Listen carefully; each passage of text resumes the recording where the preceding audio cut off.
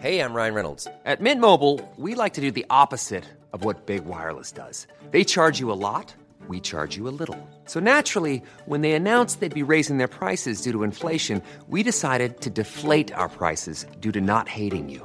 That's right. We're cutting the price of Mint Unlimited from $30 a month to just $15 a month. Give it a try at mintmobile.com/switch. $45 up front for 3 months plus taxes and fees. Promo rate for new customers for limited time. Unlimited more than 40 gigabytes per month. Slows full terms at mintmobile.com.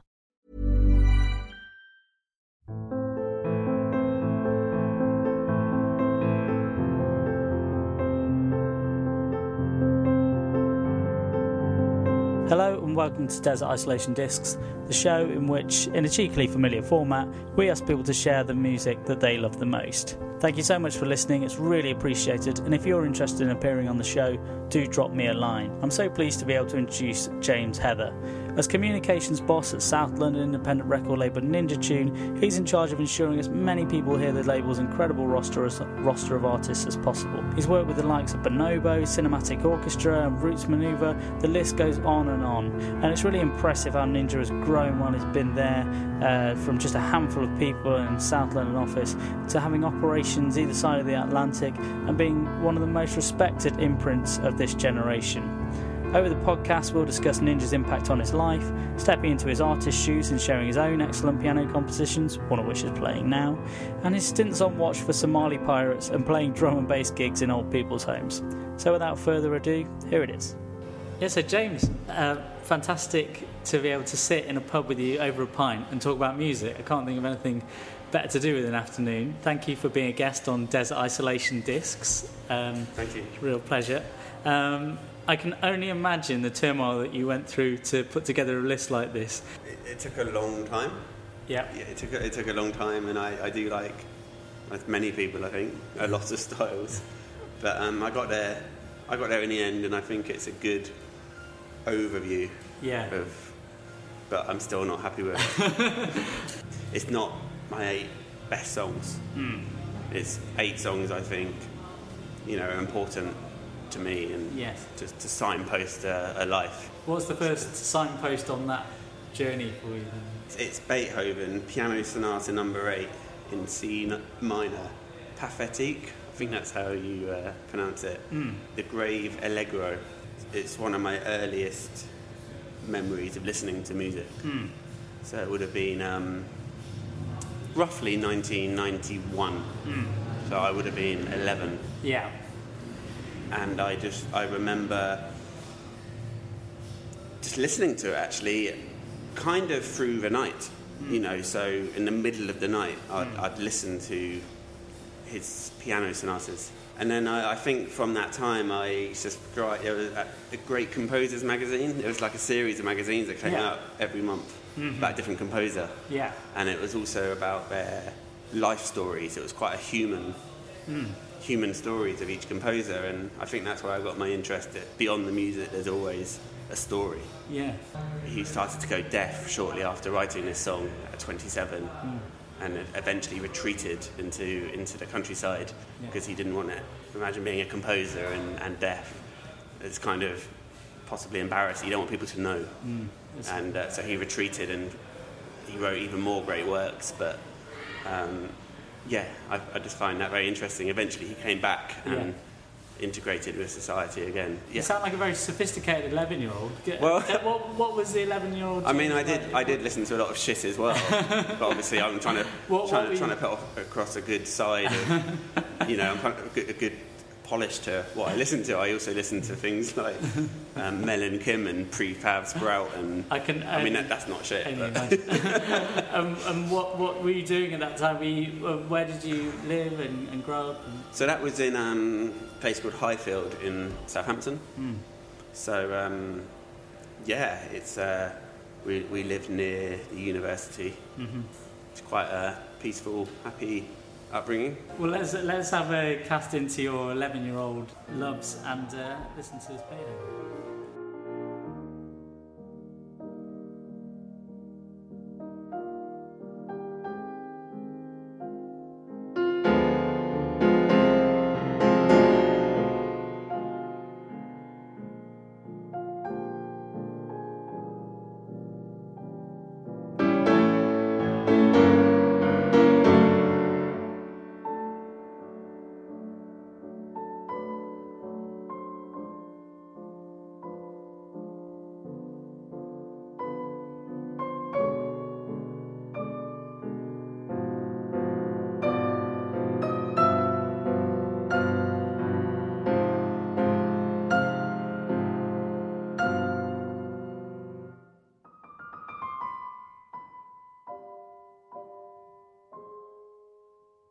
For people, for the uninitiated, what do you do at Ninja Tunes? One of the most amazing labels in the country. It sounds like a good gig. I guess my title is Head of Communication. I started off doing press, and I still do press. But I get, communicating music to the public isn't just press, obviously. There's different elements to it. So I'm part of the marketing team. Yeah. I oversee the social media.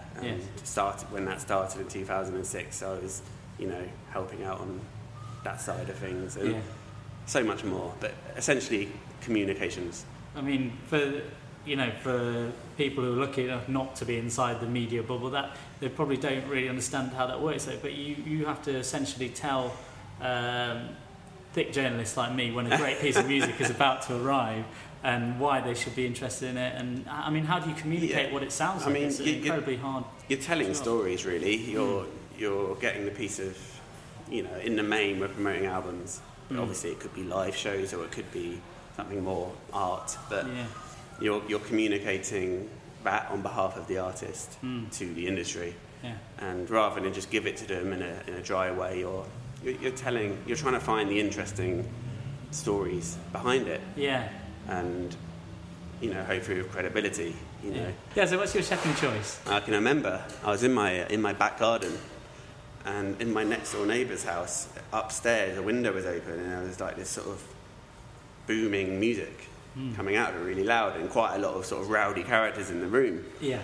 And I was like, "What is that?" And I found it interesting, And I knew my next door neighbours at that point, but it wasn't until I was like 13 I became sort of friends with them. They're a bit older than me, 3 years and 5 years older. Great friends to this day, Matt and Andy. But basically, Matt was running a pirate radio station from his bedroom. And I remember going through, his crates. Yeah. Because he used to run this pirate radio station, and there was a lot of Aphex Twin in there. Yeah, and Didgeridoo was one that I really sort of picked up on, and it was live in Cornwall. So the track, Aphex Twin, Didgeridoo, live in Cornwall, 1990. Yeah.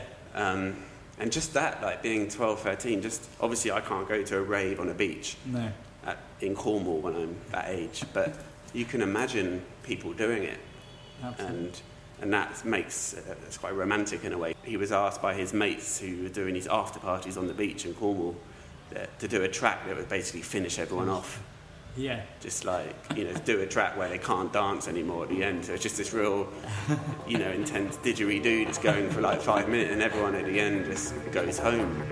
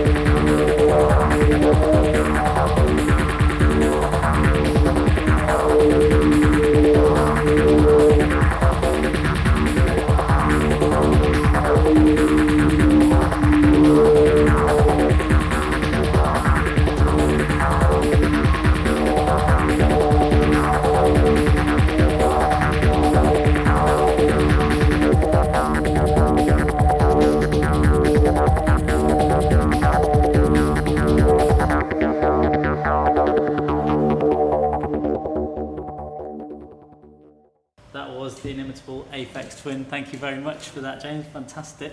So can you tell us a little bit more about Ninja Tunes? How has it evolved since you've been there? We're just up the road from the house that Ninja built itself in Kennington, South London, which is obviously the spiritual and actual home of Ninja Tunes. It's not been the same since you left as an intern, really. No, I mean, I've lost a lot of hair since then, Jim. Yeah, since you left as an intern, it's just gone down, It's, But you yourself started a similar route. Yeah. So I started in, I believe it was January 2003 as work experience. While I was. So you were a fan of Cold Cut and all the guys at DJ Food and all the guys who made that what it was. Yeah, I mean, I remember when I was applying to labels, I applied to maybe 8 8 to 10 labels, and maybe as a lot of people do at that age, but just went through my CD collection, and I think I was actually quite surprised at the time. I was like, so many of these artists are from Ninja Tune, and I didn't necessarily know the label. I knew the artists, whereas now I'm fascinated by labels. I mean, I've been writing for the student paper. I'd interviewed Roots Manuva fairly recently, and I'd just done work experience at Enemy and Mojo. So I put all that, I put photocopies and Rodney Smith must have been, a pretty prestigious interview to get at that. Yeah, 21, 22. Yeah, I interviewed him backstage at the Concorde 2, and obviously, I promote him now, and so it's a big part. He remembers the interview with fondness, I presume. Oh yeah, very much fondness. We talk about it all the time. So I think I was still at uni, and I did one or 2 days a week to travel down on the 243 bus from Tottenham. All the way down to Kennington. I think I remember listening to All Things to All Men with Cinematic Orchestra, featuring Roots Manuva on the bus on that journey. So, and then while I was doing work experience, I was asked to go on tour with the band, doing the merch desk in Europe for a week when I was supposed to be doing my dissertation. So, so then I became, friendly with the band, and I'd set up the merch desk, and I'd get the band to sign the Ninja Tune Rizzler. And then sell them off for more money. And, quality merch. The band joked I made more than them, but I didn't obviously. But, I was sort of, what you're like in your early 20s, you're just sort of super keen, and you just want to make the most of every opportunity, and that's what was going on then, really. And then when I finished uni, I was going to run for student, the editor of the paper, but then Ninja offered me like a press assistant role, and I was like, I didn't know what to do, and a lot of umming and ahhing, but I mean, obviously I had to take the Ninja thing. So what's the third piece of music you've got? So the third piece of music is from 1994. It's Diggable Planets, Jettin'. I mean, this is just a podcast to big up my friend Matt, really, because also he introduced me to this track. I remember one day he had some Christmas money or something. He said, we're going CD shopping. So I accompanied him, and he was pulling out all these CDs, and I didn't know, I didn't know. And he was getting a lot of hip-hop, and one of them was the first Fugees album, before they got big. I think there was a Gravediggers album, and one of them was Diggable Planets. Diggable Planets is something that I still listen to this day. It had Guru from Gang Starr on it, and it's got that sort of jazz funk side to it. And I think it's a precursor to a lot of the music I got into, such as Jurassic 5 and DJ Shadow. It gave me a bit of a backstory context to that scene that came a bit later. I mean, at this time I was really into grunge. I was sort of an angsty 14-year-old, and I was really into sort of rock. And how long was your hair then, Jim? So I used to cut my own hair sometimes. I dyed it blue, blonde. I had, it was, I looked like an Edwardian poet or something. Like Lord Byron or something, like walking around. So I hadn't found my I was slightly geeky, hadn't found... No 14. I wasn't comfortable yet, and I was into sort of Nirvana and all this stuff, and Diggable Planets was had a bit of funk to it, and it's something that I think is very timeless.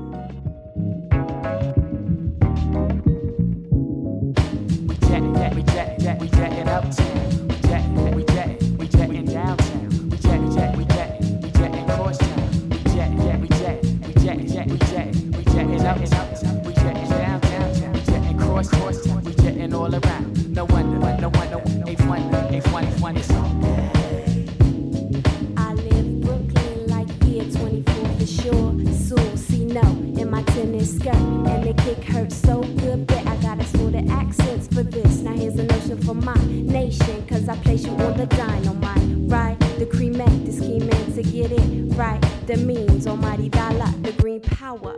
Let loose for the hour. I chose the black power. Extra fly joint from marker to yellow paper. And you know I don't delay. Together with my honey like silk and soul, we grow and take you back to like afros. And no quitting or getting jumped by the system. It's all day or play. Got verbs and such. And cuts and crew. No blue eyes to emulate. Some straight, but yeah, we straight up funky. Obviously, the music industry has changed so much during the time that you've been working at Ninja.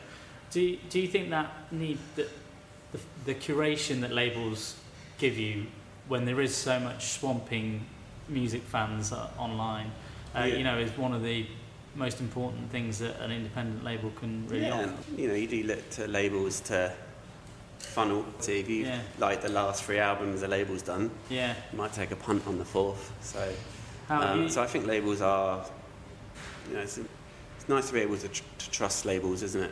Absolutely, and Ninja Tunes is one of the ones that people really do trust. Is there a particular sort of culture instilled by the Cold Cut guys? When I think about the suits that are usually at the top of the companies that I've ever worked for, I can imagine it's very different. Well, they're not. I mean, Cold Cut obviously aren't suits.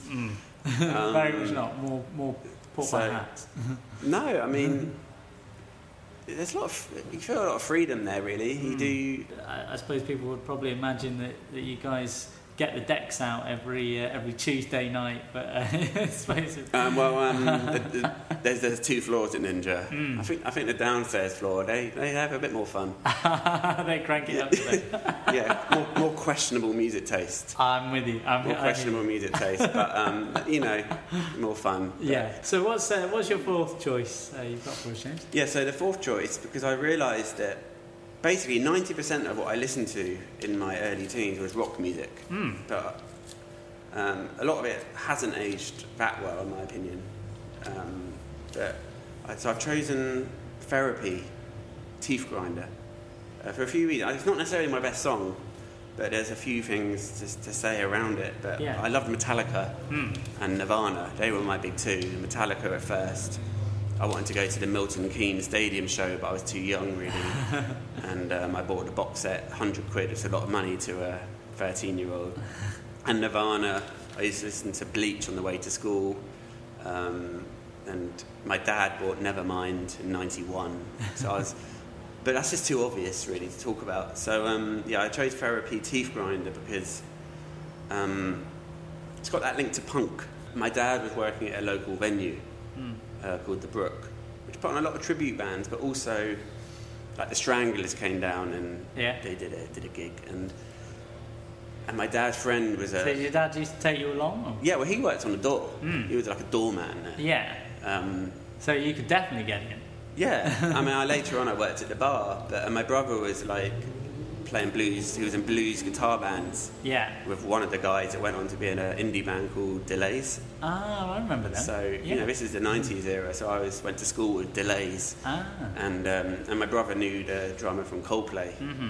So I know Will from Coldplay from back in the day. I see. So I was very much in that sort of. It's a different era, Absolutely. And my dad's friend was. I don't know if he was a professional photographer.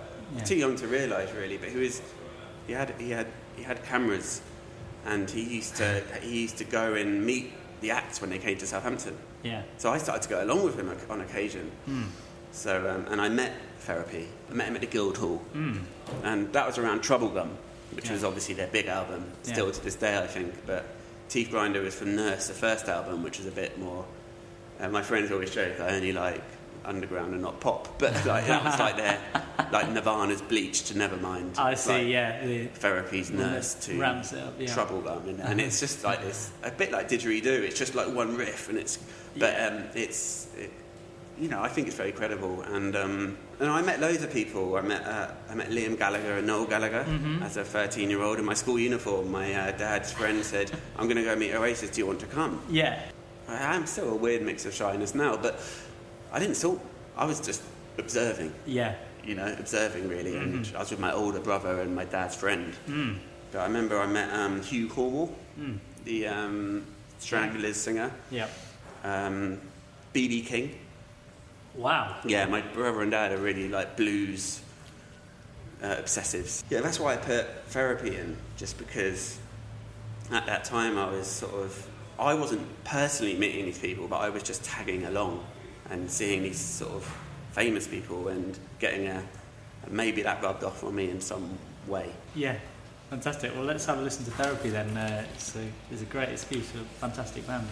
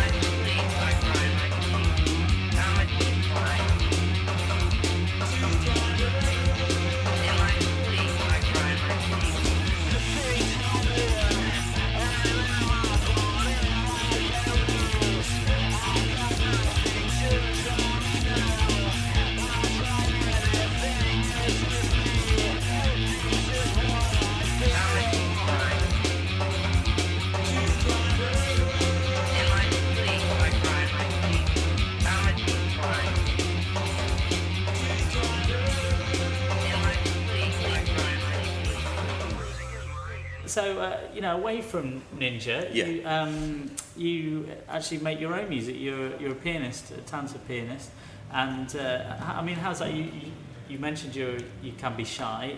How has it been, sort of stepping out from, behind your own acts that you promote? I tend to get shy and not do things where I should probably just trust my instinct and do it, and that's what I'm trying to do recently by playing out a bit more and sharing the tracks a bit more. But essentially, just after listening to those Beethoven tracks, I started learning the piano. I went to traditional lessons and did all the grades up to about 6 or 7 when I gave up the grades. But my granddad taught me composition skill. I don't know how he knew it, but my granddad used to take apart the piano and put it back together with different tuning methods. Wow. So I was and we'd sit there writing down stats on different frequencies of sound on taking the piano apart. This is I didn't get it, but he was serious. Wow.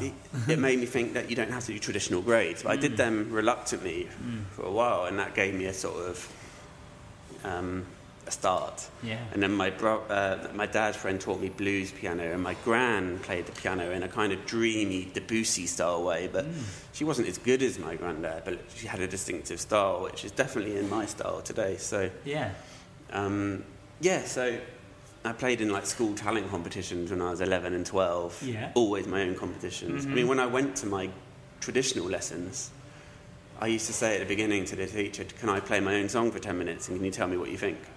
That's all I wanted. I just wanted to play my own song to the teacher. She was like, "Yeah, that's all right. Let's get on with the, shut up, James. Let's get on." But and I went on a tour of Austria with the school at 13. Where I played in between the orchestra, right? But with my mate who did drum and bass. Oh wow! So I played the piano over drum and bass, and we were going around OAP homes in Austria, which was kind of mental when you think about it. What was their response to that? I can't even imagine. I was 13, and it's really cold in Salzburg and stuff. You probably interrupted the Austrian version of Countdown. But yeah, we did 5 gigs in 4 days, and we were played 2 tracks in the middle of the orchestra as the interval. Yeah. And my mate just doing all this Pesce sort of drum and bass and Mickey Finn and me doing all this classical piano and then I kind of came to uni and I only had my keyboard at uni and I had a massive amp and it was just a hassle getting it anywhere. And then when I got my job at Ninja, I got a bit shyer with my own music because I was around, hopefully proper talent and I got a bit. I just carried it on in the background and I always composed and just did it really, but I was happy not to do it live. It seemed like too much. I just wanted to focus on my job and. But how have you found playing live? Because you've been involved with So Far Sounds. Yeah, I got asked to do a gig a few weeks ago, and it it went well. I was nervous, but it went okay, and I'm really playing more than I ever have, and pushing the composition levels. And now I've been sharing my music, and it's an insight into my artist's frame of mind and how they are sometimes, you know, sensitive about certain things, or because it can be hard. Like, it's a very vulnerable position. Yeah, you're putting yourself out there. And so, can you tell us about your next song then? Yeah, so the next song is DJ Shadow, Building Steam with a Grain of Salt. Yeah, it's from Introducing. It was a massive thing when I heard this album. Can't even begin to explain. It was my friend Will Goodyear, who I met at Taunton's College in '96 in Southampton. Yeah. I think we just all went back to his after, you know, a night out. Yeah. People were smoking and people were drinking, and we just sat around, and he put on Introducing. And you know, it's obviously a blurry memory. It's '96, but I don't think I've ever gone so long without talking. Like, I just sat there, and I don't know, we all just seemed to sit there, and at the end we all said that was amazing, and like put it on again. Like, it was honestly like everyone sit around and listen to an album. Oh my God, we haven't heard anything like this. And so it just opened up an underground world, I think, for me. And then from that, I bought, about a year later, Cold Cuts album, Let Us Play.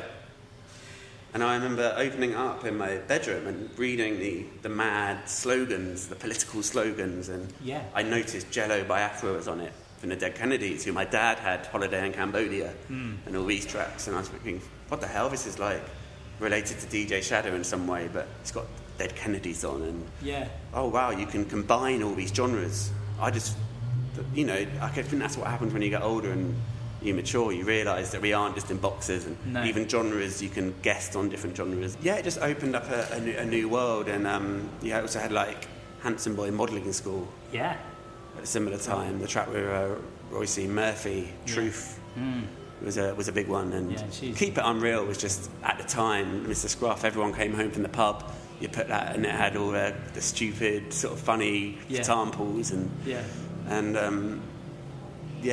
so I realised something had been brewing in London I didn't know about, and I liked it. You know, and DJ Shadow had some sort of depth to it that the Ministry of Sound dance music didn't. Yeah.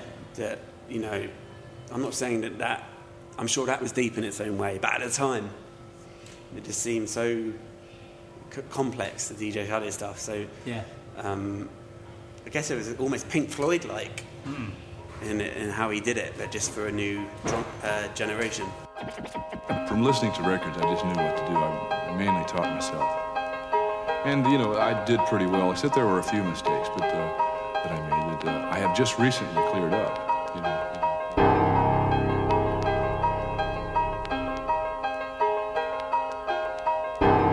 I'd like to just continue to be able to express myself as best as I can in the instrument. I feel like I have a lot of work to do still. You know, I'm a student of the drums, and I'm also a teacher of the drums too.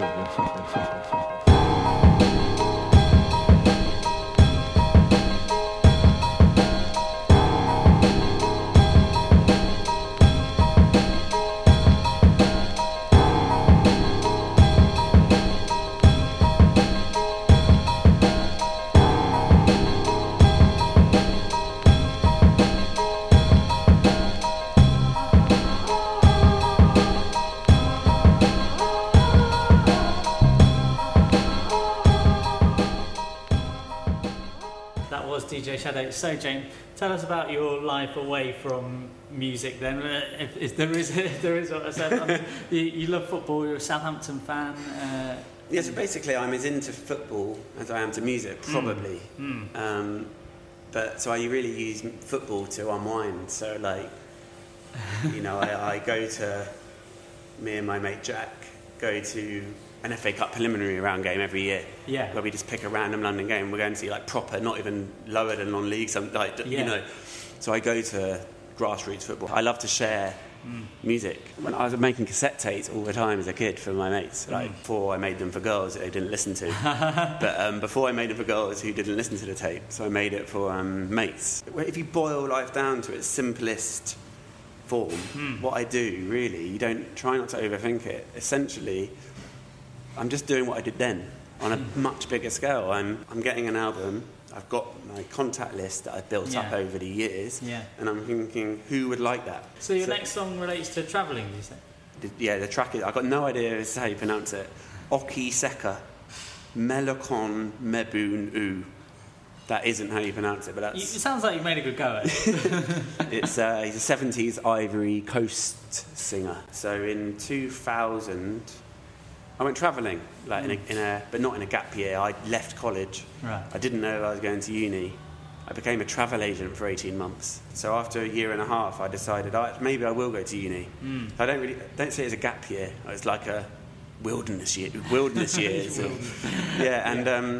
I decided to go to Africa for 6 months. I went out to South Africa and did the usual backpacking thing for a few months, the hostels, and then me being me, got a bit bored of that, and there's got to be something more. There's got to be something more to this, I can't just be around backpackers surfing every day, doing shots, playing killer pool. Like there's more. So I went down to the port in Richard Bay and got on a boat with a French family, paid them £100 and said, can you take me to, they were going to Madagascar. So I got in this little boat.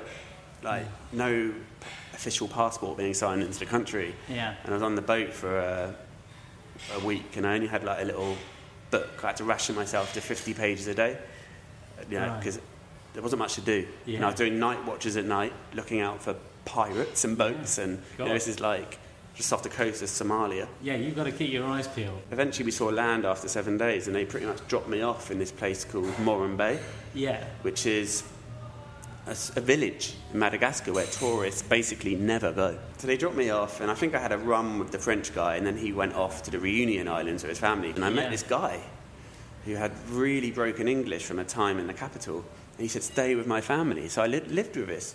I mean, they weren't even, they were just in pants. It was kind of a tribe. They did have some European clothing, and I think I remember a picture of Owen on someone's wall, but they were huts. And I stayed there for 2 weeks. I remember playing, do you remember Quantum Projects? It was like a Blackalicious DJ Shadow thing. Right, yeah. I remember playing it to the locals with my cassette tape, and they were all putting the... For the benefit of listeners, James is doing the generic DJ nodding with hands to the head. So, I mean, at night I'd be on this beach, the Indian Ocean in Madagascar. I'd be listening to Boards of Canada and just proper travelling, and eventually I realised I obviously had to leave this village, and this family had been feeding me for 2 weeks. I had to pay them back somehow. So and there was lots of cholera around, and there were no roads out of the village. And I was like, I've got to get out. And these people met this fisherman basically, and he agreed to take me to the major town. It would take 4 days, and there was all this tribal drum music around a campfire at night. We slept under the sail. It was a proper adventure. And then eventually we got to the bigger town. I stayed with one of their cousins. I paid them all back. They all went back. And then I eventually met 2 American tourists, and then we did an overland tour of Madagascar, and then I eventually went back to South Africa, did an overland tour of Namibia and Botswana with 30 tourists. So that got a bit more normal again, but it made me think that you don't always have to go down the main route. There's interesting. And I think that made me, even with music, go, you can go off piste, and that's absolutely fine. So tell us about this Ivorian track then. So it's Oki Seka. My boss, John Moore from Cold Cut, was playing it out and playing it on Solid Steel Radio, and just picked up on it, and basically you can't really Google him, and it made me think that a part of what I love about music is that mystique sometimes. And with Oki Seka, it made me think about some artists I like that, like William Onyeabor. I was just thinking of him. That mystery. He did those albums all those years ago, and then people are just hearing it now. Like Chandrit Singh, the guy who basically used early 303 in his downtime in Bollywood and made proto-acid house. So it makes me think that, even if you're doing stuff that people aren't appreciating now. You just got to keep doing it because you never know.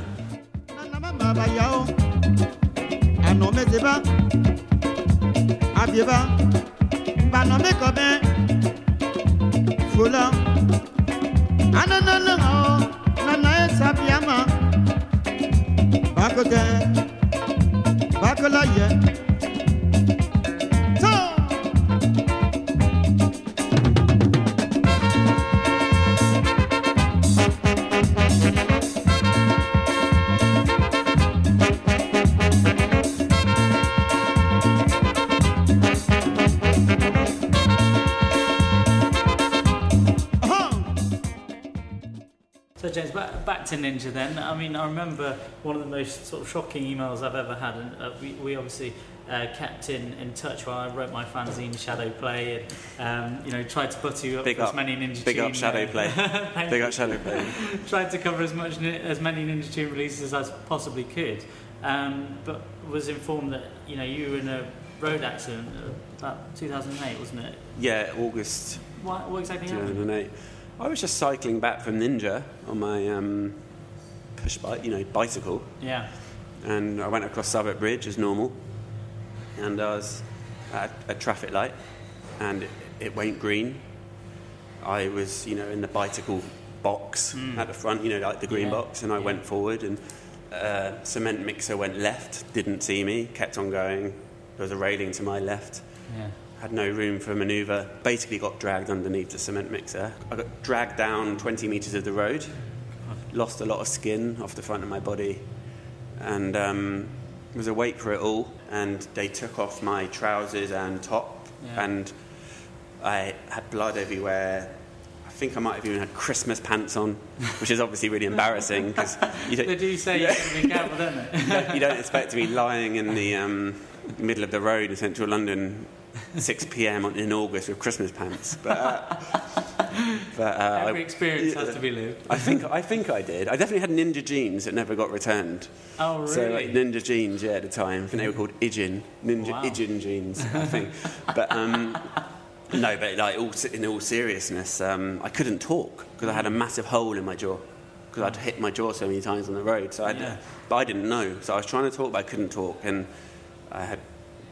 It's boring going through it all, but essentially I couldn't talk, and I went into shock, but I was still awake. Yeah. So I was shaking a lot and some sort of shock, and then eventually got put into an induced coma for a few days. I was operated on, woke up in Royal London Hospital with all my mum had flown in she lived in New Zealand, my brother had flown in from Austria. I woke up like a crowd of loved ones around me. Yeah. They tell you that you're putting. I mean, I don't know if you were conscious, but they tell you they're probably going to put you in. Vague memory. I mean, when you're kind of, without being too blunt, when you're dying, it was going dark from the outside in. I just remember everything going very dark, and I remember when I got into the hospital, it was going very dark, and I could still sort of focus on someone above my head who was putting something over my head, saying, "I'm going to put you to sleep now." And then I woke up, and my dad was doing a few jokes when I woke up about my fantasy football team. Oh, I made a transfer in your fantasy football to see if I still. Oh, I see. That's only great to wake up. To see if I still had my brain, and then I could only write things down. But one of the first things I wrote was, I can't remember what I wrote, but. Did you say hands off my striker? Don't change my captain. Hands off Leon Osman. But essentially, it was. Everyone realised that my brain was probably okay. I was showing that I could communicate with writing. Yeah. Anyway. And when, it was a hairy few weeks, but eventually I got better. Yeah. And I didn't lose any limbs, just bent fingers and scars and metal jaws. But essentially, I look fairly normal. It's cheesy, but it makes you stronger. And because I lived, and you do realise after a while how lucky you were. So the next song was sort of from around that time? Yeah, no, it definitely from that time. I remember it was November 2008. I was just gone back part-time, and it was raining outside, and it was a weird time. I didn't know. It was just odd being back. And I remember getting an email from Will Ashton, who set up Big Dada. Yeah. So check this demo out, Speech to Bell, and gave me the album, and I remember like listening to it, and I just remember connecting with it so strongly, and just thinking, thank God I'm connecting to this. Like, it's like I can do this again. I can pick up my career. Eventually, I took it on in January, and when we did the first proper single, which is Better Days, which is the track Speech to Bell, Better Days, featuring the legend is Mikachu. Yeah. But and I remember just listening to that track for the first time. I felt I could just listen to it on loop forever. That just the whole loop of it's produced by a guy called Plutonic Lab in Australia. Haven't really heard from since.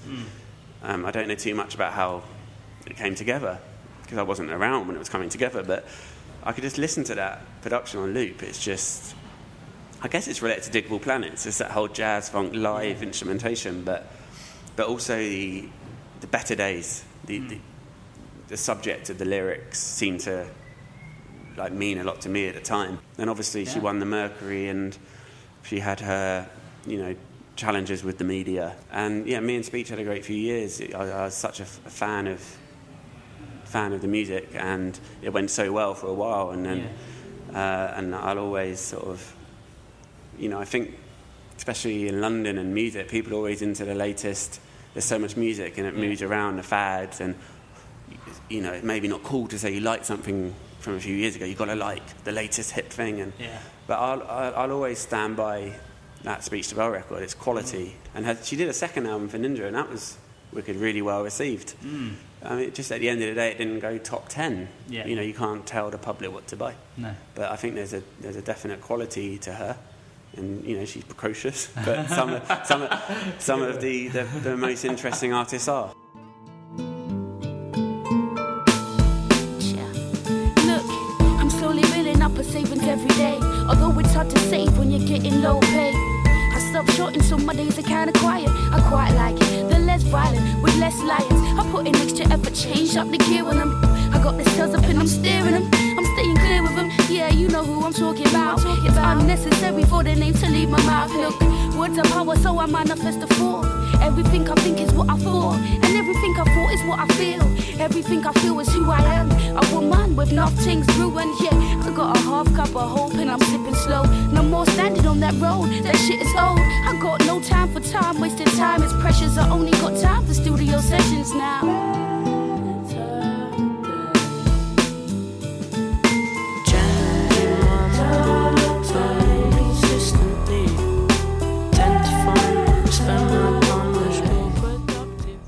So, James, we're on your final track. I want to ask you, we catapult you out into the desert for this podcast. Is it the same desert island as Desert Island is? No, we're putting you slightly less hospitable. We put you in the desert, but we do give you, instead of the Bible complete work of Shakespeare, a little bit hackneyed, in my opinion. Yeah. We give you the full Red Dwarf box set and the Tiger Who Came to Tea, and we allow you to have another. Is that including the last few series of Red Dwarf? You can keep them. I mean, it is optional. That weird especially Coronation, the one for Dave. The Coronation Street one was a bit that was hard, wasn't it? That really was. Yeah.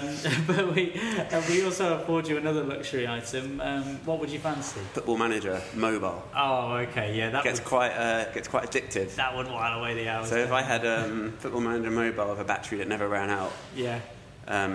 One that somehow synced into England with the current the right players for every year. Yes, you don't want to be playing with regen players. And how do you think you'd cope, Cass, like that? Are you quite a practical, dexterous person? I'd probably worry a lot for the beginning. Yeah.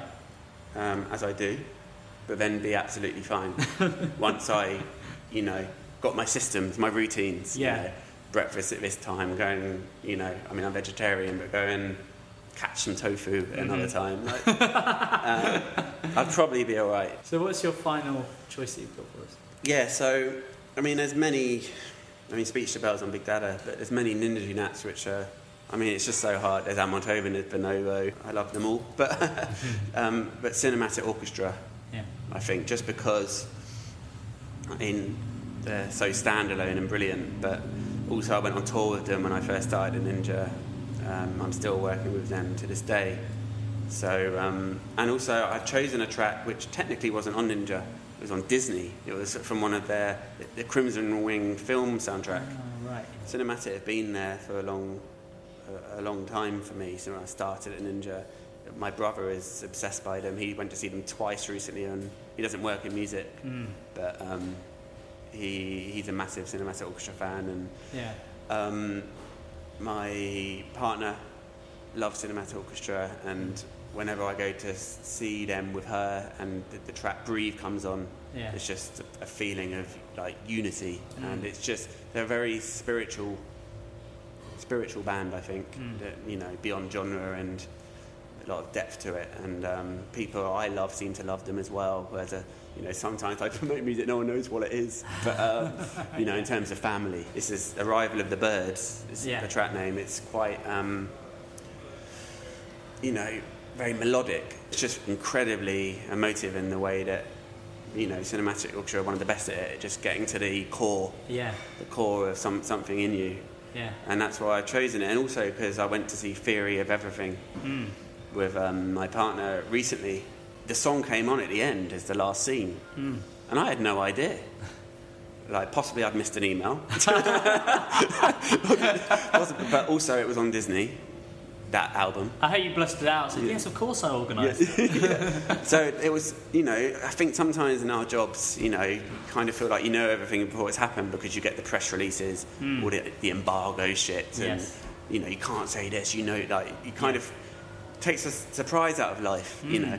But I was just sat there watching it, and, you know, especially as my partner loves the band, and then it came on, I was like, you know, and I was genuinely excited. Thanks so much. I think we'll let Cinematic Orchestra play us out. But Jade, it's been an absolute pleasure. It's an honour. Thank you to listeners for joining us, and do join us again next time. That's Thank great. you so much. Thank you, Jade.